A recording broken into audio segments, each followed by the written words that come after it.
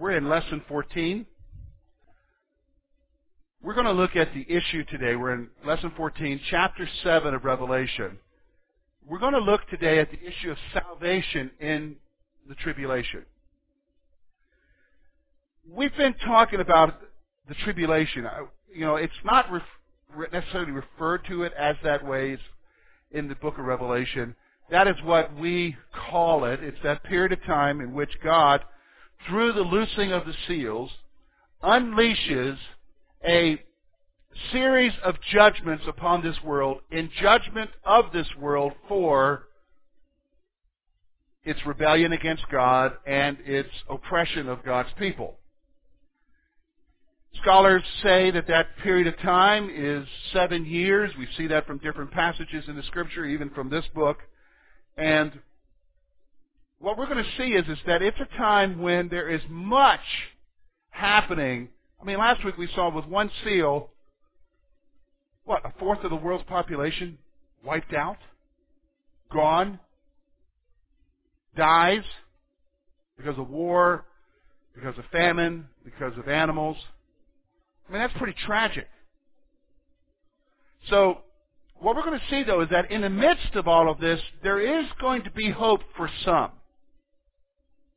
There is going to be hope for some as they respond to the gospel, and we're going to see that. Now, I want you to understand, though, but hope for them does not necessarily mean that everything's going to be rosy for them during this time period. And we're going to see that as we go through the passage. So first of all, let's look at the 144,000. We see that in verses 1 through 8 of chapter 7.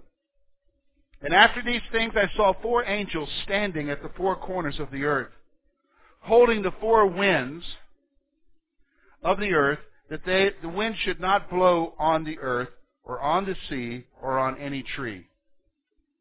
Then I saw another angel ascending from the east, having the seal of the living God, and he cried with a loud voice to the 4 angels to whom it was granted to harm the earth and the sea, saying, Do not harm the earth, the sea, or the trees, till we have sealed the servants of God on their foreheads. And I heard the number of those who were sealed, 144,000 of all the tribes of the children of Israel were sealed. Of the tribe of Judah, 12,000 were sealed. Of the tribe of Reuben, 12,000 were sealed. Of the tribe of Gad, 12,000 were sealed. Of the tribe of Asher, 12,000 were sealed. Of the tribe of Naphtali, 12,000 were sealed. Of the tribe of Manasseh, 12,000 were sealed. Of the tribe of Simeon, 12,000 were sealed. Of the tribe of Levi, 12,000 were sealed.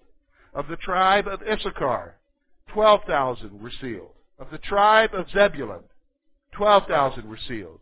Of the tribe of Joseph, 12,000 were sealed. And of the tribe of Benjamin, 12,000 were sealed. Let's take a look here. First of all, the sealing of the 144,000. Let me just stop for a moment. It's going to be interesting to you as we go through this. We're going to learn some things about the 144,000 as we go through the book of Revelation. But there is a group today that claims that they are the 144,000. Who is that, folks? Jehovah's Witnesses. Now, they have had to adjust that. When they first came into being, when their leader, who actually was from Pittsburgh, came into being and started this cult, they claimed that they were the 144,000. But the problem is that there are more than 144,000 Jehovah's Witnesses now. Do you realize that? So somehow they had to adjust their teaching because the 144,000 are the ones who are going to survive and everybody else is going to be annihilated according to Jehovah's Witness teaching. So, I mean, if you're one of the Jehovah's Witnesses, how do you figure out you're one of the ones? So what we're going to see, though, is forget how they figure that out. We're going to see what the Bible says, and you're going to see that how they're wrong. First of all, John sees a vision of 4 angels. These angels are located on every point of the earth. Now, science and scholars will look at the Bible and say, give me a break. 4 corners of the earth. Everybody knows the earth is round. they're writing in the times of their, they're writing in the language of their times. And when he's talking about, he's not saying that the earth is square here. He's saying the 4 points, basically from east to west to north to south. So there are 4 angels who are located on every point of the earth, is what it's saying here. Now, the purpose is the angels are to ensure that no wind blows on the earth and the sea. I want you to stop for a moment. How devastating would that be to the planet with no wind? Not even a breeze. How's that? Okay, one of the things is, you'll see later, it says, don't harm the trees. Wait, hold off a minute. You don't want to harm the trees yet. How's that going to harm the trees not to have any wind? Yeah, they won't be able to pollinate, won't be able to reproduce. How's that going to harm crops? Yeah. How's that going to harm man? It'll be hot. Yeah, there's no cool breeze coming to circulate temperatures and so forth. The seas are even going to be affected by it. You understand? The seas are going. How many of you have been to the ocean and you've been there one day and it's just beautiful and the waves are really nice, and the next day a storm comes up and they're like huge? How many of you have been on Lake Erie and watched that happen? The reality is the wind affects things, doesn't it? So these angels are given the power to hold back the winds. Now, there comes an angel from the east. And an angel comes from the east with the seal of God.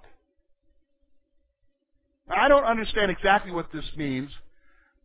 I know that back then, in their culture, we do it somewhat still today. Like if you go get a legal document, they'll have a raised seal. Do you know what I'm talking about? Or the notary will put a seal on it. Some states it's a raised whatever, and you got to have a document with a raised whatever to make it legitimate or legal. That comes from the ancient culture, where back then you would have like a seal, like you put hot wax in a signet ring. That's what it was called. You would put that ring on there, and that would be a seal or whatever. And so somehow this guy has some sort of, maybe it's a signet ring. He has some sort of seal that he comes with. This angel from the east comes with a seal of God. Now, here's what happens. This seal has a meaning. The seal denotes ownership and protection. Whenever you see God sealing individuals, it means ownership, that you belong to whoever's sealing you, and you have His protection. So for instance, let's go back. I'll give you 2 examples to help you to understand. I want you to go back because there's a great parallel between what's happening in the book of Revelation and what happens in the book of Exodus with the plagues. Remember, the plagues happened and they affected who? Who were their plagues against, folks? Egypt. Okay, now in the midst of Egypt was another group of people, the Israelites. Did the plagues affect them? Why? Because they were what? Sealed. Do you understand? In fact, the night of the last plague, the last great plague where the firstborn was killed, they had to apply on what? On the mantles of the doorposts, what? Blood. And that would seal that household against what? The death angel coming and killing. So what you see there is there's a seal there protecting God's people in that situation. Now let's go over to the New Testament. Ephesians, in the 1st chapter, Paul talks about the Holy Spirit being our what? Seal. What does that mean? Denotes ownership, we belong to Him, and what? Protection. Isn't that awesome? So here's the seal of God. He's going to bring the seal of God. He's got a specific duty that He's doing in the midst of this tribulational period. So here's what we're going to see happening. The angel makes a statement, first of all, to the other angels. The 4 angels have been given the task to harm, okay, we see that. They've been given the task to harm the earth and the seas. So again, their job is to wreak havoc on the world. Now, this other angel says the angels are to withhold judgment until what? God's servants are sealed. They're to withhold judgment until God's servants are sealed during that time period, in the midst of that tribulation. So then we come to verses 4 through 8, and it talks about the sealing of the servants. In verse 4, John hears a number. He hears them talked about. And here's what he says. John hears the number of Jewish believers who are sealed. Okay, stop right there. Have you noticed most of the Jehovah's Witnesses who come to your door, who do they look like? Do they look Anglo-Saxons? Do they look Slavic? Do they look, what do they look like? Are they Gentiles? Yeah, have you noticed that? Now, understand something here. John hears the number of what? Israelites who are to be sealed. This is why I'm saying to you, right off the bat, they're on a wrong premise here. Because the 144,000 are Jews. Do you understand what I'm saying? They're Jews. So, right off the bat, we know that the first thing I can say about a Jehovah's Witnesses and their concept of 144,000, they're wrong because they're Jewish. And most of the ones I've met are non-Jewish people. Okay? They're non-Jewish people. And so he lists the sealed servants. And here's what I want you to see. The 144,000 servants come from the 12 tribes of Israel.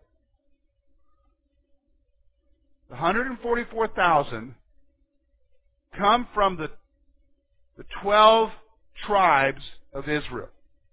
Now, as you go through that list there, let me just point this out to you. You're going to recognize the name of a lot of these tribes, but then you're going to come to the tribe of Joseph, and you're like, tribe of Joseph? What do you mean by that? Because Joseph was the father of who? Manasseh. So probably what's happening here is that what we're seeing here, the tribe of Joseph, is probably the tribe of Ephraim. Do you understand what I'm saying? Because there were two half-tribes from the tribe of Joseph, Manasseh and what? Ephraim. So probably when it refers to the tribe of Joseph here, it is referring to the tribe of Ephraim. So we see there that there's 144,000 from these tribes of Israel. Now, verse 9 through 17 tells us that there is also going to be another group of believers in the tribulation, and that's where we're going to spend the rest of our time today. And that's with reference to the multitude of martyrs that are seen. So I want you to notice with me verse 9 through 17. And after these things I looked, and behold, a great multitude, which no one could number, of all the nations, tribes, tongues, peoples, and tongues, standing before the throne, before the Lamb, clothed in white robes, with palm branches in their hands, crying out with a loud voice, saying, Salvation belongs to our God who sits on the throne and to the Lamb. And all the angels stood around the throne, and the elders and the four living creatures, and fell on their faces before the throne and worshiped God, saying, Amen! Blessing and glory and wisdom, thanksgiving and honor and power and might be to our God forever and ever. Amen. Then one of the elders answered, saying to me, Who are these arrayed in white robes, and where did they come from? And I said to him, Sir, you know. And he said to me, These are the ones who come out of the great tribulation, and washed their robes and made them white in the blood of the Lamb.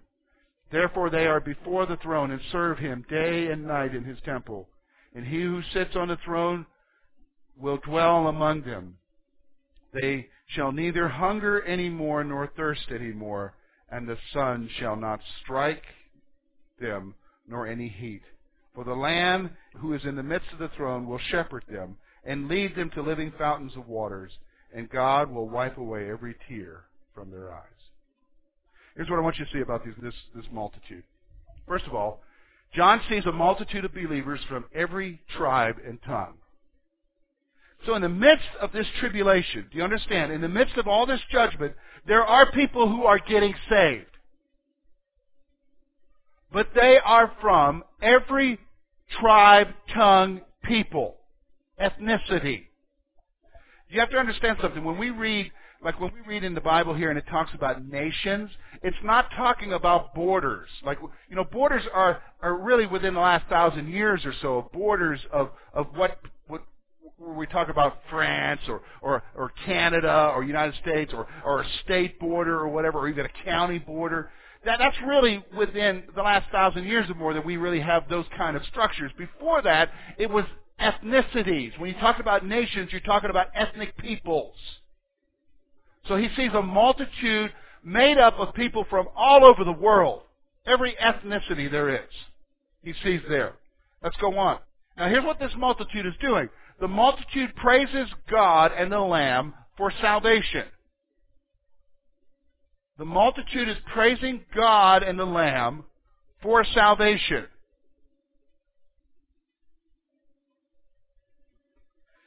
And because of their praise, the angels and the elders respond, and we'll see that next here. The angels and the elders respond with their praises to their praises with worship. The angels and the elders respond to their praises with worship.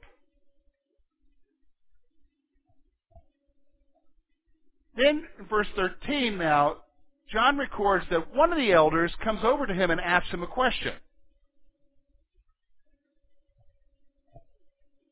The elder asked John who the multitude is.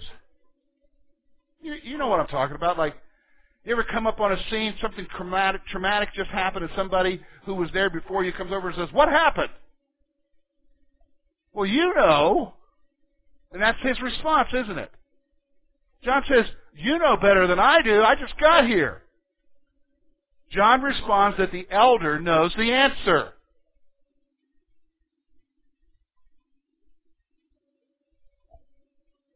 Now here's who they are. Here's who the elder says they are. The elder identifies the multitude as the martyrs of the tribulation. Yes, people are going to come to Jesus during this time, but folks, they're going to come to Jesus, but they're going to die for their faith. It's amazing, isn't it? It's already happening now. Do you understand this? You have to understand, we already have people. People have died for their faith this week, folks. People have died around the world for their faith this week. People are dying today. Pakistan right now is one of the areas where they have these anti-blasphemy laws there, where, if you blaspheme the prophet, you can be accused and then sentenced to death. And so people are falsely accusing Christians of blaspheming the prophet. And so people are dying. Multitudes are dying for their faith. In the tribulation, even more will die. Even more will die. Hey, folks, in the tribulation, Christians are going to die in America. Period. They're going to die all over the world. This multitude is a multitude of martyrs from the tribulation. Now, here's what happens. They're going to serve God continually in heaven. They're going to serve Him continually in heaven. They're going to be serving God forever in heaven. Now, you say, boy, that sounds... No, that's a special place of honor. To be in the presence of the Almighty God continually forever serving Him. That's a place of honor. Let's go on now. And here's the protection of that multitude. God will dwell with them. That's an awesome thought, isn't it? God will dwell with them. And notice their provision. This is the last point that we got to make here. God will provide and protect them forever. So let me ask you this question. When you think about the suffering they will endure, how does that compare to the blessings they're going to receive? When you think about the suffering that they're going to endure, how does that compare to the blessings that they're going to receive? Huh? Yeah, I mean, the suffering won't even matter. The suffering is just for the moment. They can only kill you once. But the blessings will be what? Eternal. Forever and ever. In fact, you know what? There's a different mindset today. We have I call it the North American mindset, and then there's the biblical mindset. What do you mean by that? The North American mindset is this. How many of you like problems? Raise your hand. Nobody raised their hand. How many of you like pain? Raise your hand. We don't like pain. We don't like suffering. And so the thought of, man, giving my life for Jesus, I don't know about that one. That's the North American mindset. Let me tell you about the biblical mindset. It was evidenced in the martyrs during the Roman Empire. Do you realize that during the Roman Empire that they were willing to give their lives? They would be willing to give their lives. I mean, if you read the Fox's Book of Martyrs, it's interesting. Some of the stories from that period, you'll have one guy who will be caught, and he gives boldness in his faith there. And while he's giving boldness testimony about his faith, he's getting ready to be executed. The executioner becomes a Christian and takes his place with him to be killed. He could have been a secret guy. He could have said, oh, yeah, I believe Jesus, but right now I'm not going to do anything. I mean, he's like, okay, I'll go with you. Now, that is so foreign to us, isn't it? Why? They have a better understanding of what's coming than what we have here. See, we get comfortable here. We're comfortable here because we've made ourselves comfortable here. But for them, what's coming is far greater. We've got to reverse that in our minds, don't we, folks? We've got to reverse it in our minds. We may have something here, but it's nothing compared to what's coming. And what you have here can be taken away quickly, can it not? For some of you who have retirement plans, what did you see happen 2 years ago when the economy crashed? You saw half of it just what? And you're like, where did it go? Somebody got that. Somebody did, but you didn't. And what you were counting on, a number of people I know some folks who are like, they thought they were going to retire. Now they said, I'm working till I'm 80, and it just wasn't there. What happened? We got comfortable. Stuff happens, folks. We got to have what? An eternal perspective. And these folks in the tribulation, they're going to serve Jesus, and it's going to be far better than anything that can happen to them. Far better. Boy, we've got to change our mindset, don't we? Okay, we need to close our time. Let's close our time in prayer.